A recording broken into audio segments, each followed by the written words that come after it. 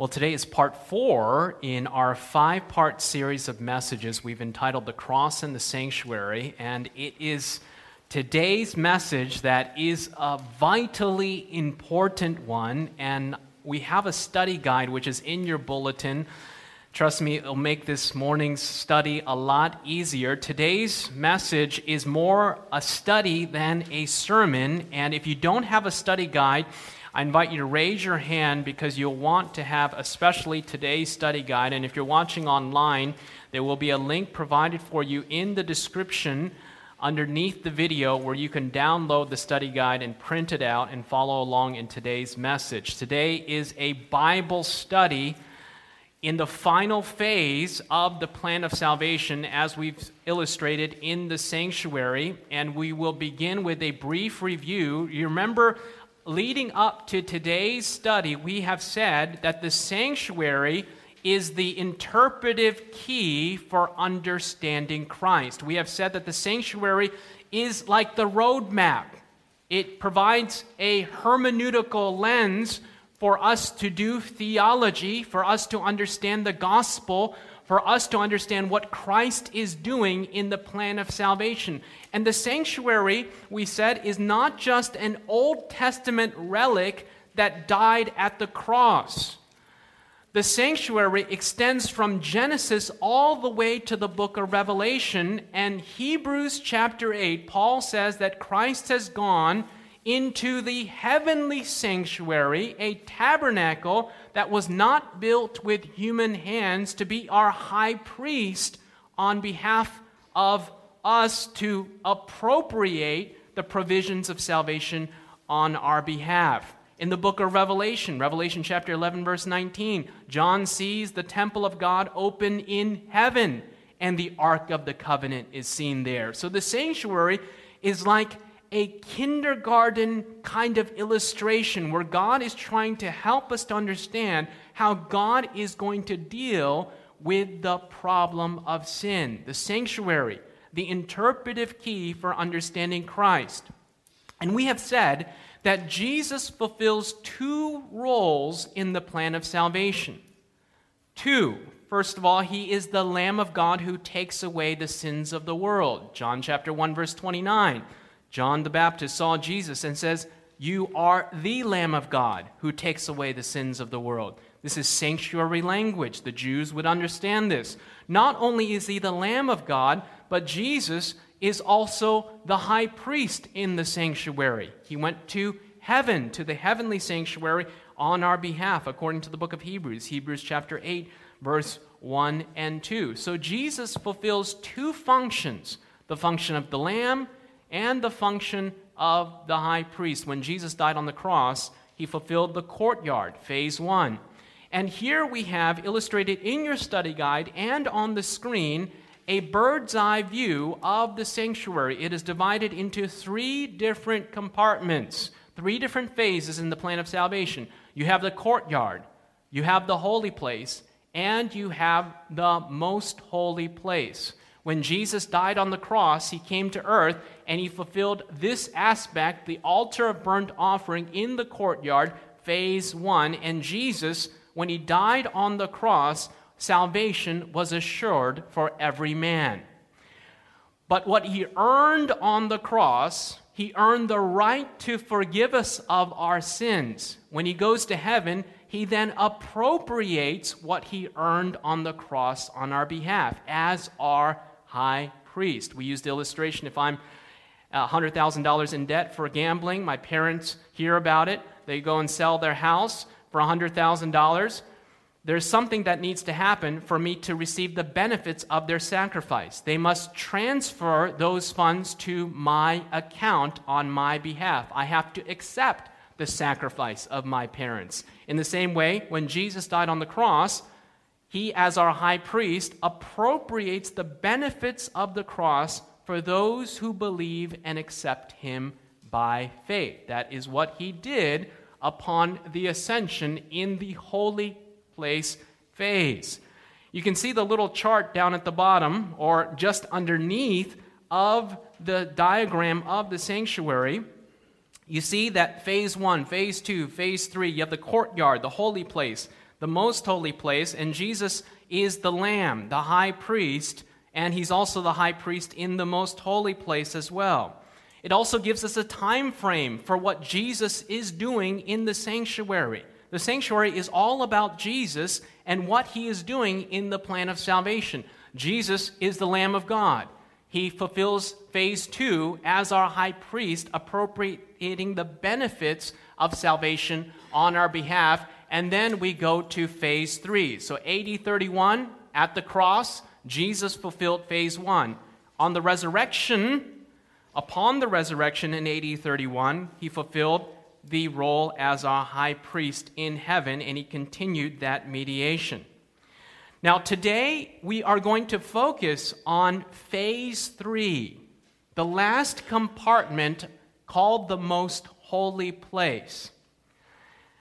This is an important study because it is one that is many times not even understood in the context of Christendom today, but even among Adventist circles, this is an aspect that is muddled at best when it comes to the concept of what happens in the most holy place. I want to read the little paragraph underneath the chart. We are going to focus on the third phase of the plan of salvation in the most holy place. The most holy place contained only one article of furniture. It was the Ark of the Covenant containing the 10 Commandments. The most holy place was to be entered only once a year by the high priest on the Day of Atonement.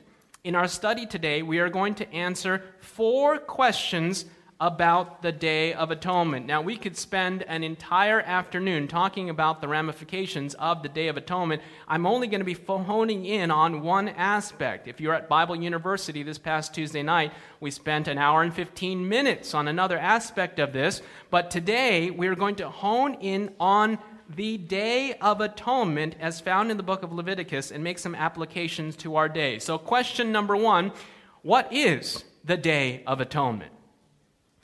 How many of you have heard of Yom Kippur? Okay, that is the Day of Atonement. It fell every year on the 10th day of the 7th month. Around September, October is our equivalent. It was known as the yearly service.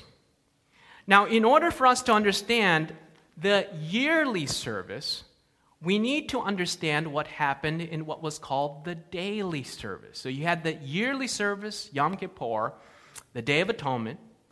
You had the daily service, which took place every single day. And on the daily service, there was something that happened, and we alluded to this or explained this in detail. Every single day, someone would bring a lamb to the sanctuary. There was also a morning and evening sacrifice. So you can imagine what was the daily application and the sacrifices and the blood that was being offered. I praise God that we don't have to do this anymore.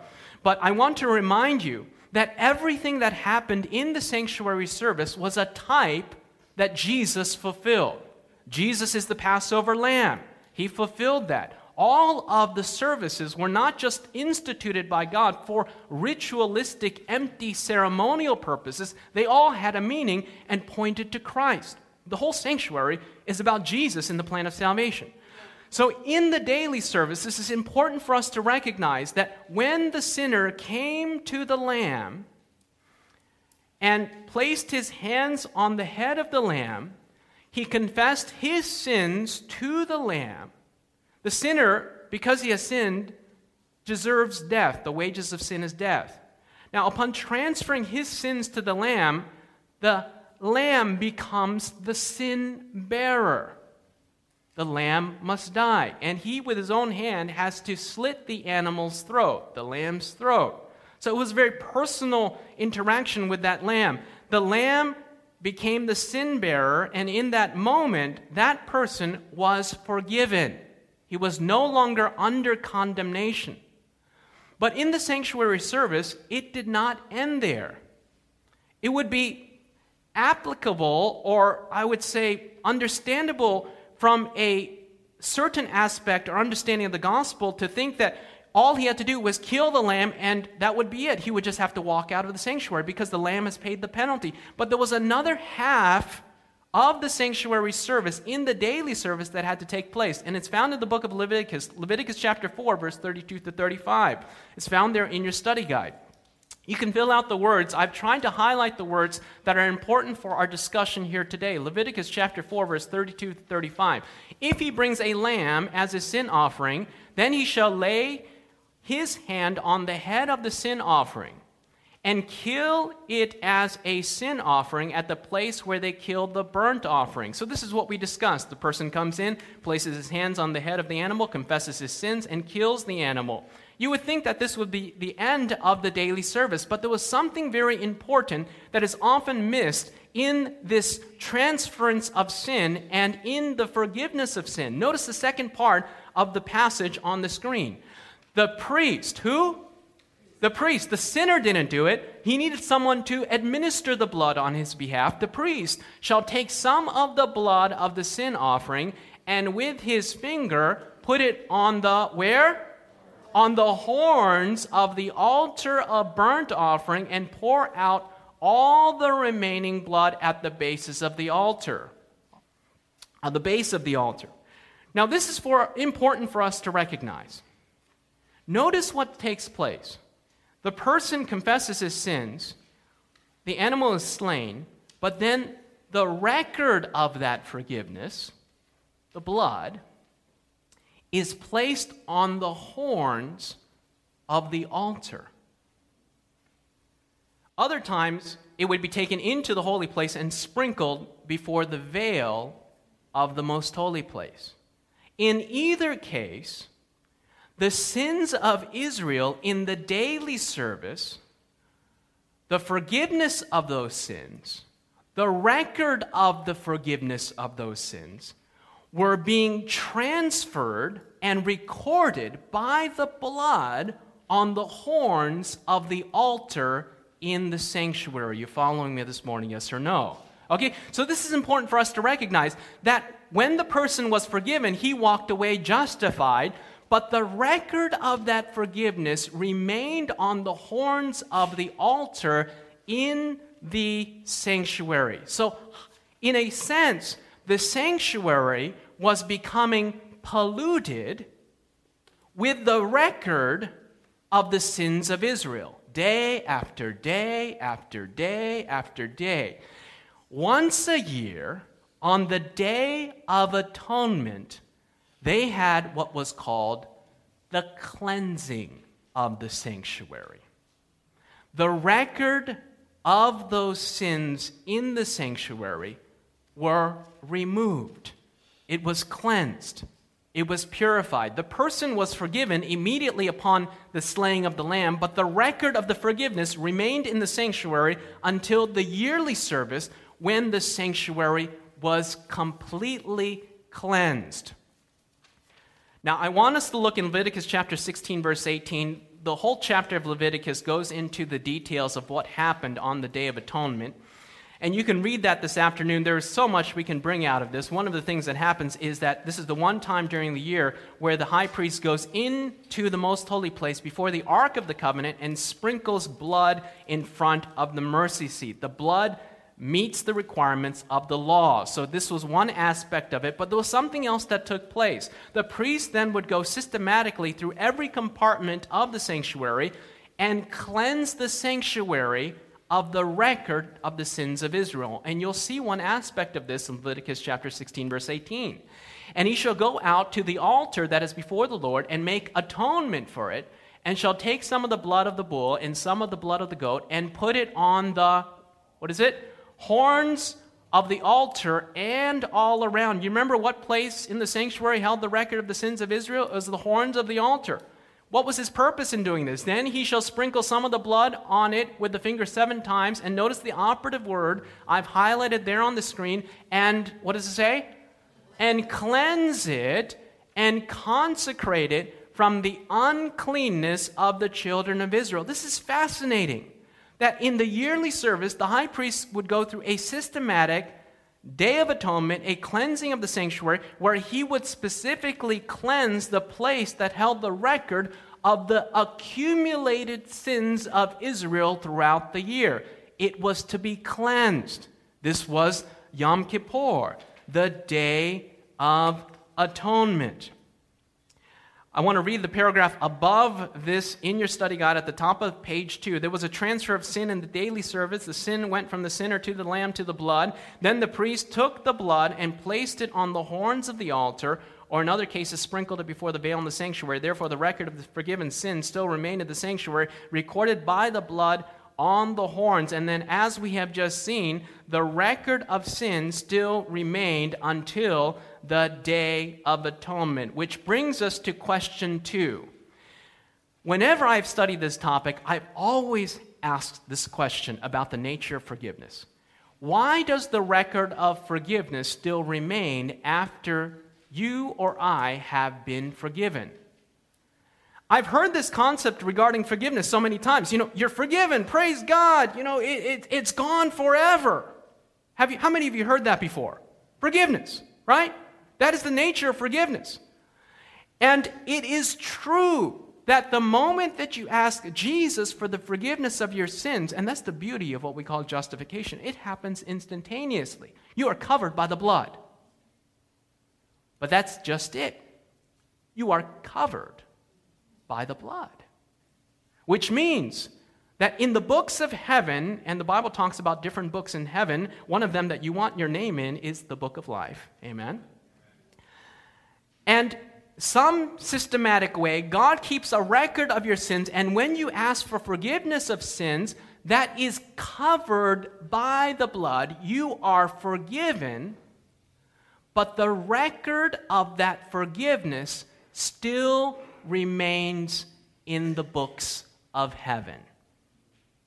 You are forgiven, but just like the blood was covering the horns of the altar, your sins are in heaven covered by the blood until the antitypical Day of Atonement. Now, why is this? Why is it that God keeps the record of your forgiveness? And this is the fundamental reason why. God never takes away your freedom of choice. All right?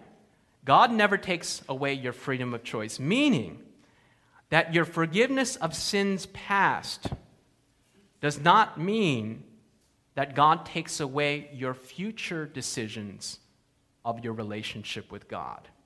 All right? Meaning that I can ask for forgiveness. Let's say I ask for forgiveness for a multitude of sins and it's covered by the blood. But let's say I come to a certain area or time of my life 20 years later, and I say, you know what? My relationship with God, it really doesn't mean much anymore. I'm going to forsake the Lord, and I'm going to live a hedonistic lifestyle. Well, God respects that freedom of choice. And so God keeps the record of sin so that he can preserve your freedom of choice in the future. And I want us to remember, if you look in your study guide, underneath that, there is a Matthew chapter 18, verse 32 to 35. The forgiveness of sins past does not take away our future choice. You remember the parable of the unfaithful servant in Matthew chapter 18, verse 32 to 35. The unfaithful servant is forgiven a huge debt, billions of dollars. He's forgiven by the king. But as he left the presence of the king, he saw a fellow servant who owed him $10 and grabbed him by the throat, demanding payment. When he couldn't pay, he threw him in prison. What happened? The king called the wicked servant in, and his forgiveness was what? Was revoked. So here you see an instance where this wicked servant has just been justified. He's received forgiveness. But as he goes out, he sees another servant, and he does not give him the gift of forgiveness as he's just been given. The king calls him back in and says, look, your forgiveness has been revoked. On what basis? On the basis of his actions after the act of God's forgiveness. And so you see that God, in his mercy and relationship with us, he never takes away the element of our future choice. This is an important quote from the book The Sanctuary Service, 177 through 178. God keeps an account with each man. Whenever a prayer for forgiveness ascends to God from a true heart, God forgives. But after men have been forgiven, they at times, what? Change their minds. They repent of their repentance. They show by their lives that their repentance is not permanent. And so God, instead of forgiving absolutely and finally, marks forgiveness against men's names and waits with the final blotting out of sins until they have time to think the matter through. If at the end of their lives they are still of the same mind, abhorring their sins in sincere repentance, God counts them faithful in the day of judgment, and their record is finally cleared. This is our understanding from the context of the sanctuary. This makes sense in light of the transfer of sin, the record of the forgiveness to the horns of the altar once a year on the Day of Atonement. Those sins were completely blotted out from the record books. Now, this is the question. When is the heavenly Day of Atonement? When is the antitypical Day of Atonement? In other words, when will God judge and cleanse the record books in heaven? Now, this is so important, and there's one text I want to take us to. There's actually three of them, but I only have one here on the screen. And here, this is after the cross, after AD 31, after Jesus has ascended into the heavenly sanctuary. And notice what Paul says. And he reasoned of righteousness and temperance and judgment, and what does it say on the screen? To come. Past, present, or future judgment. Future. Here, Paul reasoned of judgment to come. Many people assume that the judgment took place at the cross, or the final judgment took place at the cross. But here, after AD 31, after the ascension of Jesus, he says that there is a judgment to come. Felix trembled and answered, "Go thy way for this time, when I have a convenient season, and I will call for thee." There is a judgment to come in Paul's day, a future day of judgment, a day of atonement, an antitypical day of atonement. And I want to invite you to turn with me in your Bibles to our scripture reading this morning, Daniel chapter 7, verses 8 through 10 and verse 13. Daniel chapter 7, it is 1029, and I want you to see this in your Bible because for me, friends, this is conclusive evidence that before Jesus comes, there will be a day of reckoning in the record books of heaven, an antitypical day of atonement. Daniel chapter 7, verses 8 through 10 and verse 13. I was considering the horns, and there was another horn, a little one, coming up among them, before whom 3 of the first horns were plucked out by the roots. And there were in this horn eyes like the eyes of a man, and a mouth speaking pompous words. I'm not going to go into detail about this little horn power, but when you look in Daniel chapter 7, it goes from Babylon, Medo-Persia, Greece, Rome, the 10 kingdoms, and there's this little horn power. It is in chronological order. And historians have told us that this little horn power fell away in the year 1798. Notice what happens in the next verse. Verse 9 and 10 are pivotal. I watched till the thrones were put in place, and the Ancient of Days was what? Was seated. His garment was white as snow, and the hair of his head was like pure wool. His throne was a fiery flame, its wheels a burning fire. Notice this throne has wheels. It is a movable throne. Verse 10, a fiery stream issued and came forth before him. Thousands ministered to him. 10,000 times 10,000 stood before him. The what was seated? The court or the judgment was seated, and the what was opened?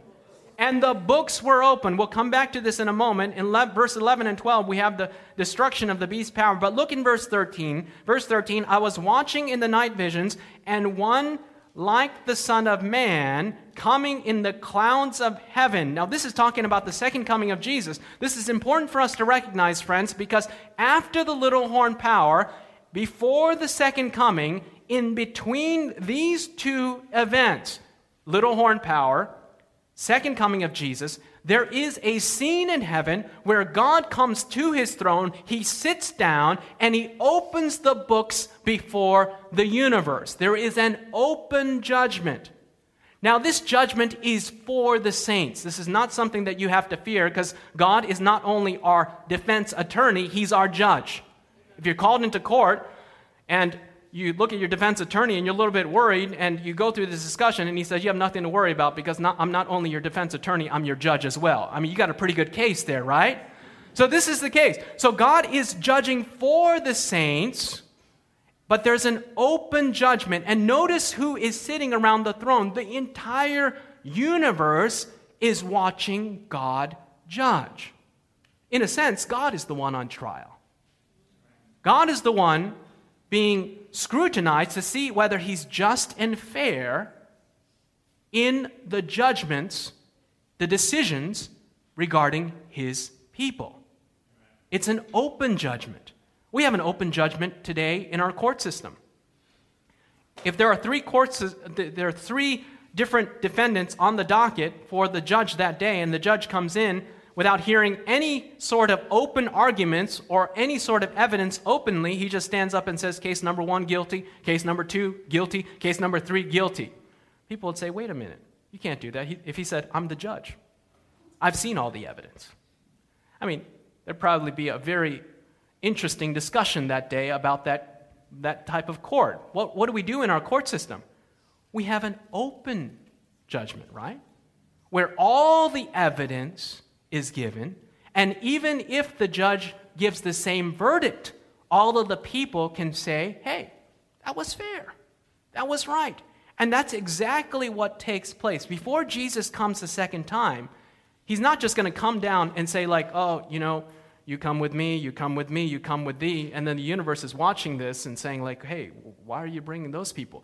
Before that, there's a determination openly as to when God brings, or who God brings with him at the second coming of Jesus. Now, this judgment is not for us. It concerns us, but it's not for us. This is for the universe. You know when the judgment is, the benefit is actually for us, for our own intellectual understanding? That is during the millennium. That is when we get to go through the record books. That's one reason to make it into the kingdom, amen? Because if you don't make it, I wonder why Pastor Shin didn't make it. Oh, have mercy. They pull up the file. Oh, wow, that's why he didn't make it. That's not what you want to experience, friends. Because if my mom's not there, we'll all, I'll want to know, and you'll be able to go through the records. And that will be 1,000 years where we will be able to go through the records. So at the executive judgment, at the end of the millennium, everyone will know God has been right, God has been fair, God has been just. Amen. That is the way that God operates. It is a transparent, open judgment. In this case, the antitypical Day of Atonement, according to our understanding of the book of Daniel, occurs after the little horn power, before the second coming. There is an open judgment before the universe to see whether God has been right and fair in saving us. Transparency. Complete open transparency. I want to read this excerpt from the Jewish Encyclopedia. It's fascinating. This is on the Day of Atonement. You can find it in this particular Jewish encyclopedia under the article Day of Atonement. And notice how the Jews understood Yom Kippur and the Day of Atonement. Notice what it says here. God, seated on his throne. Doesn't that sound like Daniel chapter 8? Or Daniel chapter 7, verse 8 through 10. Listen, Jewish Encyclopedia, article Day of Atonement. God seated on his throne to judge the world. At the same time, judge, pleader, expert, and witness openeth the book of record. It is read, every man's signature being found therein. The great trumpet is sounded, a still small voice is heard. This is the Jewish understanding of Yom Kippur, the Day of Atonement. And in the same way, there is an antitypical Day of Atonement Jesus is our mediator, our defense attorney, our judge in the heavenly sanctuary in the final phase of the most holy place on our behalf. As we come to our last passage under this question, Revelation chapter 14, verse 6, then I saw another angel flying in the midst of heaven, having the everlasting gospel to preach to those who dwell on the earth, to every nation, tribe, tongue, and people, saying with a loud voice, fear God and give glory to him, for the hour of his judgment, what does it say? Has come. Notice the language here, Revelation chapter 14. It has come. Notice in Paul's day, he says it will come, a judgment to come. But in Revelation chapter 14, it says the judgment has come. According to the Bible, right now, we are living in the antitypical Day of Atonement, the final phase of Christ's ministry. Phase 1, the Lamb. Phase 2, the High Priest in the Holy Place. Phase 3, the final phase, Day of Atonement in the most holy place. Question number 4. While the sanctuary was being cleansed, what else was to be cleansed on the Day of Atonement? There was a cleansing of the place, but there was also a cleansing of something else. Leviticus chapter 16, verse 30. Notice this. For on that day the priest shall make atonement for you to cleanse who? You, that you may be clean from all your sins before the Lord. So, in essence, there was a cleansing of two things. The cleansing of the sanctuary was the cleansing of the place. But in Leviticus chapter 16, it says it's not just the cleansing of the place, it's also the cleansing of the people. So while the high priest is cleaning the record of sins in the sanctuary, there is something else that God does in the heart, in the temple, in the sanctuary of the individual. There is a cleansing from sin in the life of a believer in God. Can you say amen? So this is the implication. While God is cleaning the record of sins in heaven, God is also working in my life to cleanse me of sin in my experience and in my life.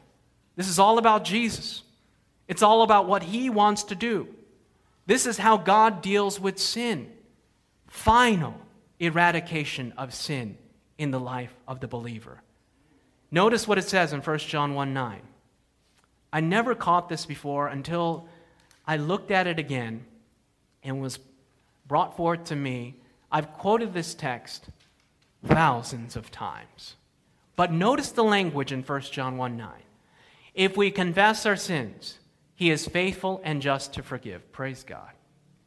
And that's the part I would always quote, and I will quote that every single day by the grace of God when I'm in need of forgiveness. Go to that place and say, if we confess, he is faithful and just to forgive. But notice the second half of that verse. To forgive us our sins and to, what does it say? And to cleanse. That's sanctuary language, friends. And to cleanse us from how much unrighteousness? And to cleanse us from all unrighteousness. The work of God is both, friends. We do not want to minimize either. We do not want to take away either of God's roles. God is here to forgive and to cleanse us from all unrighteousness. And in Revelation chapter 14, there is a clarion call going out. Fear God, give glory to him. Why? For the hour of his judgment has come. In other words, right now, Jesus, as our high priest, has entered or has already gone through the process or is going through the process of cleansing the record of sins in heaven. That's why it says, fear God, give glory to him, for the hour of his judgment has come, and worship him who made the heavens, the earth, the sea, and the fountains of water. This is an allusion to the Sabbath. When you keep the Sabbath, it is a testament that it is God that has recreated you and not you yourself. And he places his signature upon you, just like he placed his signature upon creation at the end. This is the testament of what God can do. Forgive us and to cleanse us from sin. The sanctuary, the model, what Jesus did in the courtyard, what Jesus did in the holy place, and right now what Jesus is doing in the most holy place, in the process of the Day of Atonement. Before Jesus comes, the record of your sins and mine, the record of our even forgiveness will be completely eliminated from the universe. Can you say amen? Amen. Let's stand together as we pray. Every head bowed and eyes closed. I want to make this appeal, and I do this every single Sabbath because I believe that eternal decisions need to be made. Stand with me. Bow your heads. I want to make an appeal today. There may be something in your life, a sin in your past that you're thinking, God surely can't forgive this. And I'm telling you today, Jesus died at the cross to earn the right to forgive that sin. And today you want to claim God's forgiveness. Perhaps you have not fully accepted Jesus as your personal Savior.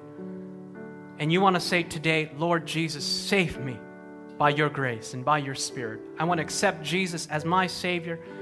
Won't you just raise your hand today? Eternal decision. God bless you. God bless you. Is there someone else? God bless you. Eternal decisions. God bless you here in the front. God bless you. God bless you in the back. As you raise your hand, I believe that in the books of heaven, your name is being written in the Lamb's book of life. Don't let this opportunity pass. If you don't know whether you would die tonight, or if you were to die tonight, whether you would be saved, you can walk out of this church knowing that you have the assurance of salvation. Raise your hand if you want to accept Jesus as your Savior. God bless you. My second appeal is this. And this is a specific appeal. Perhaps you've walked with Jesus. Perhaps you've even been baptized. But you've lost your first love. You've been forgiven, but you've had challenges enduring in the race. Perhaps you've even walked away at certain times, and today you want to say, Lord Jesus, I want you to finish what you have started. Please help me by your grace. I want to invite you to come forward for special prayer here this morning. You want to say, Lord Jesus, I have struggled, but I want to endure by your grace and by your Spirit. Please complete what you have started in my life. Jesus is the author and the finisher of our faith, friends. And Jesus is our mediator in the heavenly sanctuary on our behalf, and he beckons to us, come and receive cleansing by his grace. You may have been forgiven, but now you want cleansing from all unrighteousness. You want your first love back. You want that experience back. You want Jesus to finish what he started.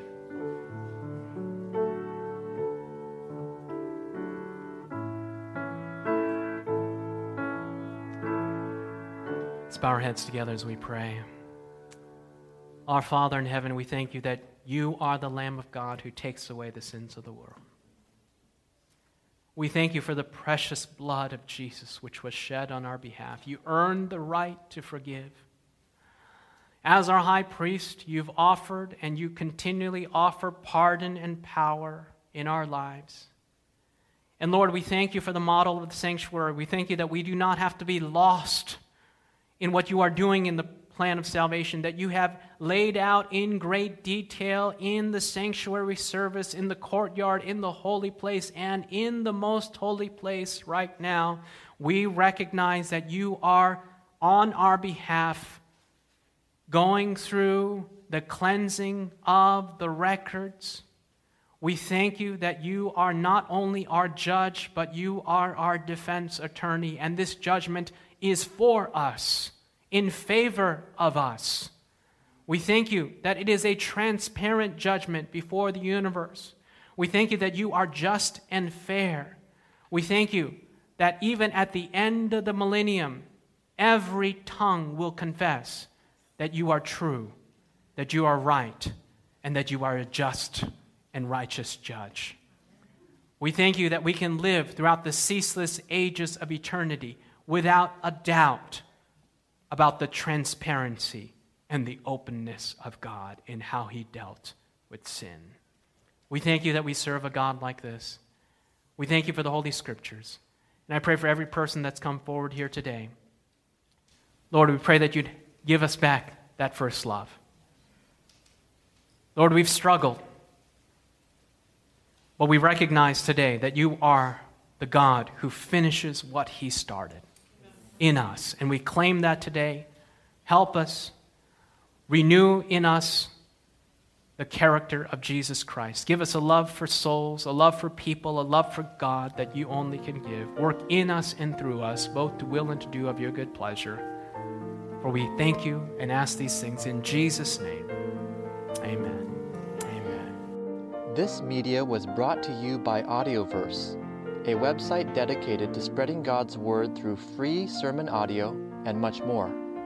If you would like to know more about Audioverse, or if you would like to listen to more sermons, please visit www.audioverse.org.